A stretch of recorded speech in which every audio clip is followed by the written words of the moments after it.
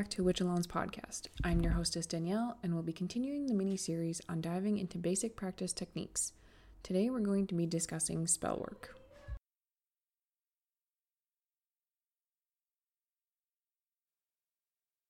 I've been pretty excited to record because of how much I know it will help people. We're going to cover the who, what, where, when, why, and how of spell work. When is it appropriate or just lazy to perform a spell? What kind of witch do you want to be? Are you comfortable with the darker side of spellcasting, or do you only want to perform what is considered lighter magic? How do you put together a spell and how to be confident in your spellcasting? These are all things I'm going to discuss today. While I try to be as unbiased as possible when it comes to the information I share, I personally have a few guidelines I follow when making my spells. I read somewhere that the universe won't just hand something to you if you haven't put in the mundane effort. The best example of this I can give is that if you're trying to find a new job and do a spell to help bring the perfect job to you, but don't do any work on your end, then it probably isn't going to help you. You still need to put out resumes, check job boards, and go for interviews. The spell is just to help push that job into your view, but if you're not looking, you'll never find it. So when people ask me for spells, I tell them that if they haven't done any kind of work themselves, I'm not even going to put in any of my energy. The universe or deities don't reward laziness. So if you've been job searching for 4 months, going for interviews, putting in all the effort and still not getting anywhere, then ask for a little extra help. If you're trying to gain more self-confidence, you'll need to really look at your shadow self. Why do you have low confidence, and where can you change that on a daily basis? This is my personal stipulation when it comes to spells. If you don't agree, that's okay. But for me, that's half of the when part of spellcasting. There's also the when half of literal timing. Times of the day, days of the week, months of the year, which moon phase, which zodiac time, which Sabbath. Without totally talking your ear off, which is sort of the point of having a podcast, I'll try and give you some more of the common and sought after correspondences that will help with timing your spells later in the episode. Start with the who of your spell's intention. For the most part, witches that come to me for spell assistance are asking to help themselves. Better luck, better confidence, invisibility even. Obviously, if you're performing the spell for yourself, you don't need to worry about the repercussions so much. Unless you aren't being honest with your spell's intentions. The road to hell is paved with good intentions after all. Planning on performing your spell for someone else, for, not on, it would be good to have a photo of your intendee with you during the process so you can focus your energy and intent, especially if you aren't super good with that process just yet. If someone has come to you for help and you choose to take on their request, make sure you are incredibly clear on what exactly they hope to achieve from the spell so that your intention is completely on track. They will probably be thinking about the spell, even if you tell them not to think about it so that it can manifest, so you should make sure your wires aren't crossing. If you're performing a spell on someone, you really need to make sure you know exactly what you are doing and what you want to achieve. Is it positive or negative? Are you sending out healing or protective energy out of love or something else? Now, I have never performed a spell on someone without their permission because I have never chosen to do what could be considered an evil spell. There are 3 types of intense spells you could perform on someone, and probably 90% of the witches I personally know would never perform them. Jinxes, hexes, and curses. So a jinx is your lowest form of a negative type spell. I like to remember that J for jinx and J for joke. These are a pretty typical bad luck spell, hitting all red lights on the way to a meeting as an example. They are short term, they come and manifest the joke and then leave. Hexes are a step up from a jinx. They aren't usually as funny and have a specific time frame. This is more of an inconvenience than just bad luck. Maybe someone consistently misplaces their keys for a week. I can't think of anything worse because I haven't had an experience where I want to hex somebody. Curses are the most popular thing that people talk about. Everyone thinks they might be cursed because they're having a bad time, but honestly, if anything, it's probably a jinx or a hex. Curses are essentially hexes on steroids, and they are usually pretty brutal. Maybe not so much in what they accomplish, but their time frame. Curses can span a soul's lifetime or a whole family lineage. If your whole family is cursed with, say, neglect, it doesn't sound super bad at first, but after generations, it can really weigh down. There are a lot of witches that tell you that you can't or shouldn't perform spells on anyone, especially without their permission, positive or negative. This is a common sentiment, especially if the first thing you researched and learned was the Wiccan rule of 3. Please note here that I'm not talking about any other culture's rules or dogmas about how the universe responds to what you put into it. I am solely talking about the Wiccan practice of the Rule of Three and other witches' specific beliefs. It can be hard to get out of that mind frame if you move on from Wicca, or are reading blogs that are written by a Wiccan practicing witch. My personal opinion is truly, do whatever you want. There's no guarantee that your spell, jinx, hex, or curse will even work for the person, because maybe they have a lot of protecting wards up. Just because you will it doesn't mean it is going to work. Protection intentions can be just as powerful, if not more powerful, than a curse intention. No one can tell you how the universe or how energy or how whatever you believe in will react to your spell work, especially if the spells you do all the time and they work well. Someone can't tell you it's bad or not to do it.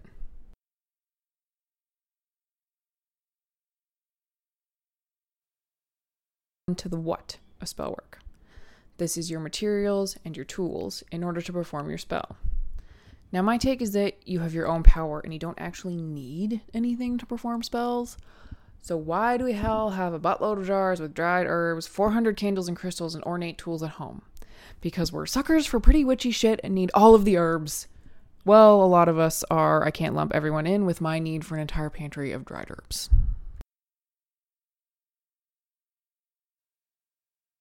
Different items you can use in your spells. We covered a lot of the tools you can use in the previous episodes, so when it comes to ingredients you can use to help channel your energy into your intention, I'm talking about things like herbs and crystals. There are a lot of good herb and correspondence books that will help you to figure out which herbs you could use for your spell. My go-to correspondence book is the Llewellyn's Book of Correspondences. It has everything in it, from intentions to deities to timings. It's not specific to Wicca or witchcraft, it just has everything in it. On top of herbs, you have crystals that you can either include in your actual spell work as an ingredient or have nearby as an energy booster on your altar. Candles are always a staple in witchcraft because, hey, witches and candles go together like Canadians and maple syrup, but the color of your candles can be what adds that little bit extra to your spell. You can correspond the color of your intention, like green for luck, blue for psychic ability, yellow or red for strength, black for banishing or protection. Incense is something that would help you connect to your spell work.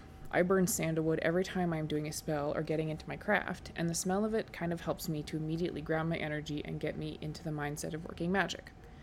Essential oils are also popular because you can make your own blends personal to you and your intention, as well as you can put some of them on your skin as mini spells to help you relax or get rid of a headache. Other things that can help you get into the groove of spell work can be ritualistic things like clothing and jewelry, things you put on only when you're working spells. If you do this enough, you can probably put it on and immediately feel like you're in the groove.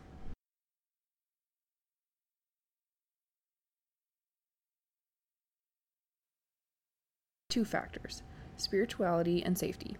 Most witches have an altar, but if you're practicing somewhere where you can't have a permanently set up spiritual or sacred space, try and make sure that the space you use is the same. This is just so that you can have somewhere special to do your work. Somewhere sacred and safe that you can be your natural witchy self and work your magic. This could be something as simple as a shoebox, where you keep your ingredients on the inside and use the top of it to do your working, which is very easy because you can flip the box over and write symbols and things on it. You can also use outdoor altars. You can perform spells by the riversides, you can wash away a banishment spell, you can make or find a tree stump and meditate there, or perform your spells in nature to be surrounded by that element. But you want to be careful working with any open flames out in nature. We don't want to burn down a whole forest. Which brings me to the second factor: performing safe spells. Don't leave candles unattended and don't burn them around paper or window curtains. It's also probably not a good idea to have candles on the floor and be wearing a large billowing cloak. If you have pets or have young kids that will be in the same area that you work in after you're done working, you want to make sure that you really clean up any herbs or wax drippings, as some of these things can be poisonous or fatal if ingested. Safety first, witches.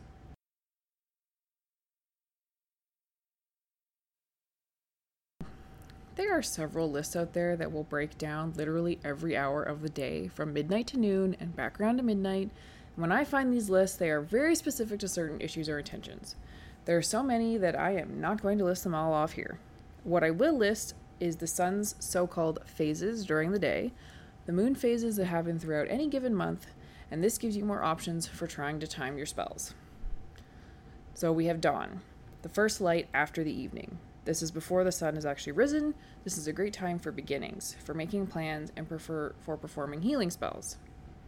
Sunrise, as the sun grows into view, this time can be used for any kind of spells that involve growth, nurturing, and any type of renewals. Morning, this time is anywhere between when the sun can be fully seen in the sky until high noon.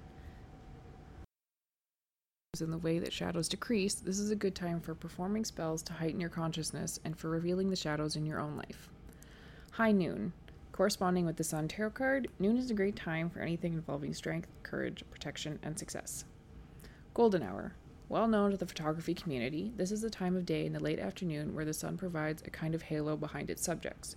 This is a good time to shed light on situations and reveal secrets. Sunset. As the sun is disappearing, this coincides with releasing, letting go, and banishing. And dusk. After the sun sets but before the night truly blackens the world around you, dusk is a great time for divination, healing, and for psychic development. Now on to the phases of the moon. I'm going to include not only the issues and intentions you can use the moon phases for, but also the day they occur in the 28 to 30 day cycle. This occurs at the beginning and the end of the moon cycle, day 0 and day 29-ish. This is great for deconstructive magic, banishing, as well as new starts. As it is both the end and the beginning, it can be used both ways. The waxing crescent. This phase between the new moon and the first quarter where the moon is growing. This crescent happens on day 3 of the moon cycle and is wonderful for creating plans and constructive magic. First quarter. The first quarter happens at day 7. This is when the moon looks half full. Common intentions here are growth, strength spells, and receiving love. Waxing gibbous. This is when the moon is almost full, somewhere around day 11. Spells for success, health, motivation, and rituals for the final stages of a plan are best during this time. The full moon. The time that every witch loves, or most witches.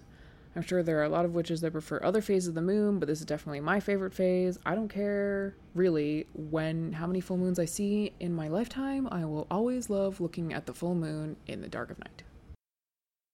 It's similar to using the high noon sun. Protection, banishing, and illuminating what is in the shadows. This is also the best time to charge your crystals and tools and cleanse them by leaving them out in the moonlight overnight. While the moon is only 100% full for a few moments, full moon energy lasts for the day before and the day after between days 13 and 15. Waning gibbous. Seen around day 18, when the moon is starting to return to nothing, the crescent is on the opposite side of the waxing gibbous. As the light of the moon is fading, this is a good time to cleanse negativity, undoing hexes, and getting rid of energies that no longer serve you. Last quarter. Another phase where the moon is half covered, but beginning to disappear. This is a good phase to perform spells that will help you with cleaning or shedding away, breaking bad habits, getting rid of negativity either in the form of a physical being or a negative thought pattern. Seen around day 21 in the moon cycle. Waning crescent. The phase right before the new moon, around day 25, it is almost completely gone. This phase is good for meditating, balancing and healing spells, and meditating can be a type of self-spell, where you set up an area just like in a ritual and commune with your spirit guides or dive into the deeper self.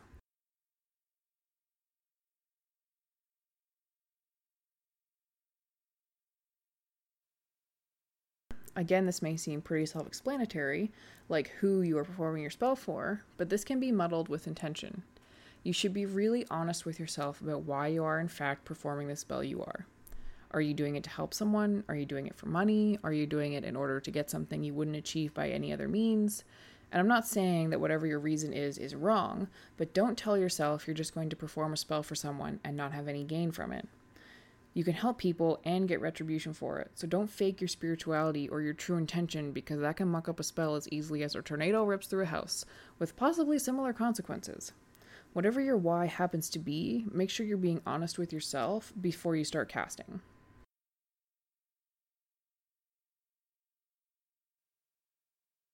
Which is the method of which you choose to carry out your spell.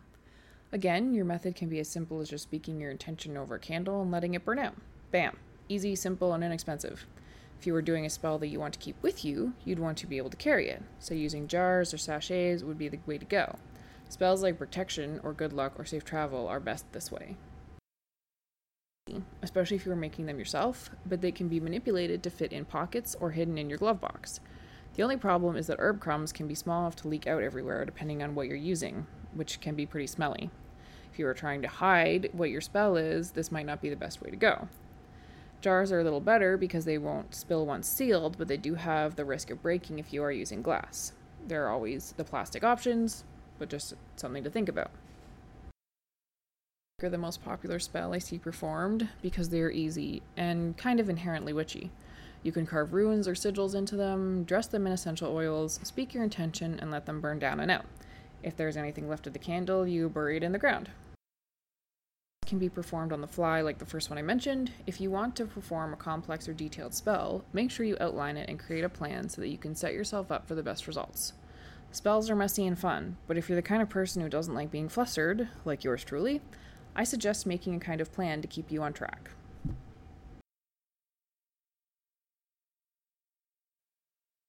About spell work is that you can be as creative or as simple with it as you want. Really, you are going to make the best spell for you.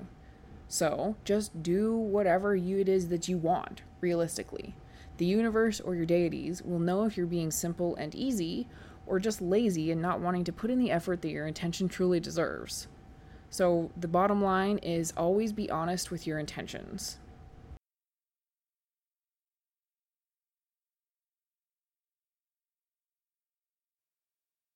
That is the end of this episode.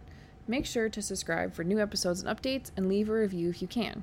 You can find this podcast on Apple Podcasts, Spotify, SoundCloud, and newly to YouTube with subtitles for the hearing impaired. If you're on Instagram or Twitter, swing by my page under the same handle, A Witch Alone, and if you follow, make sure you say hi. I love meeting new followers. Next time, we will be continuing with basic practice with the episode Solitary versus Coven. Until next time, blessings.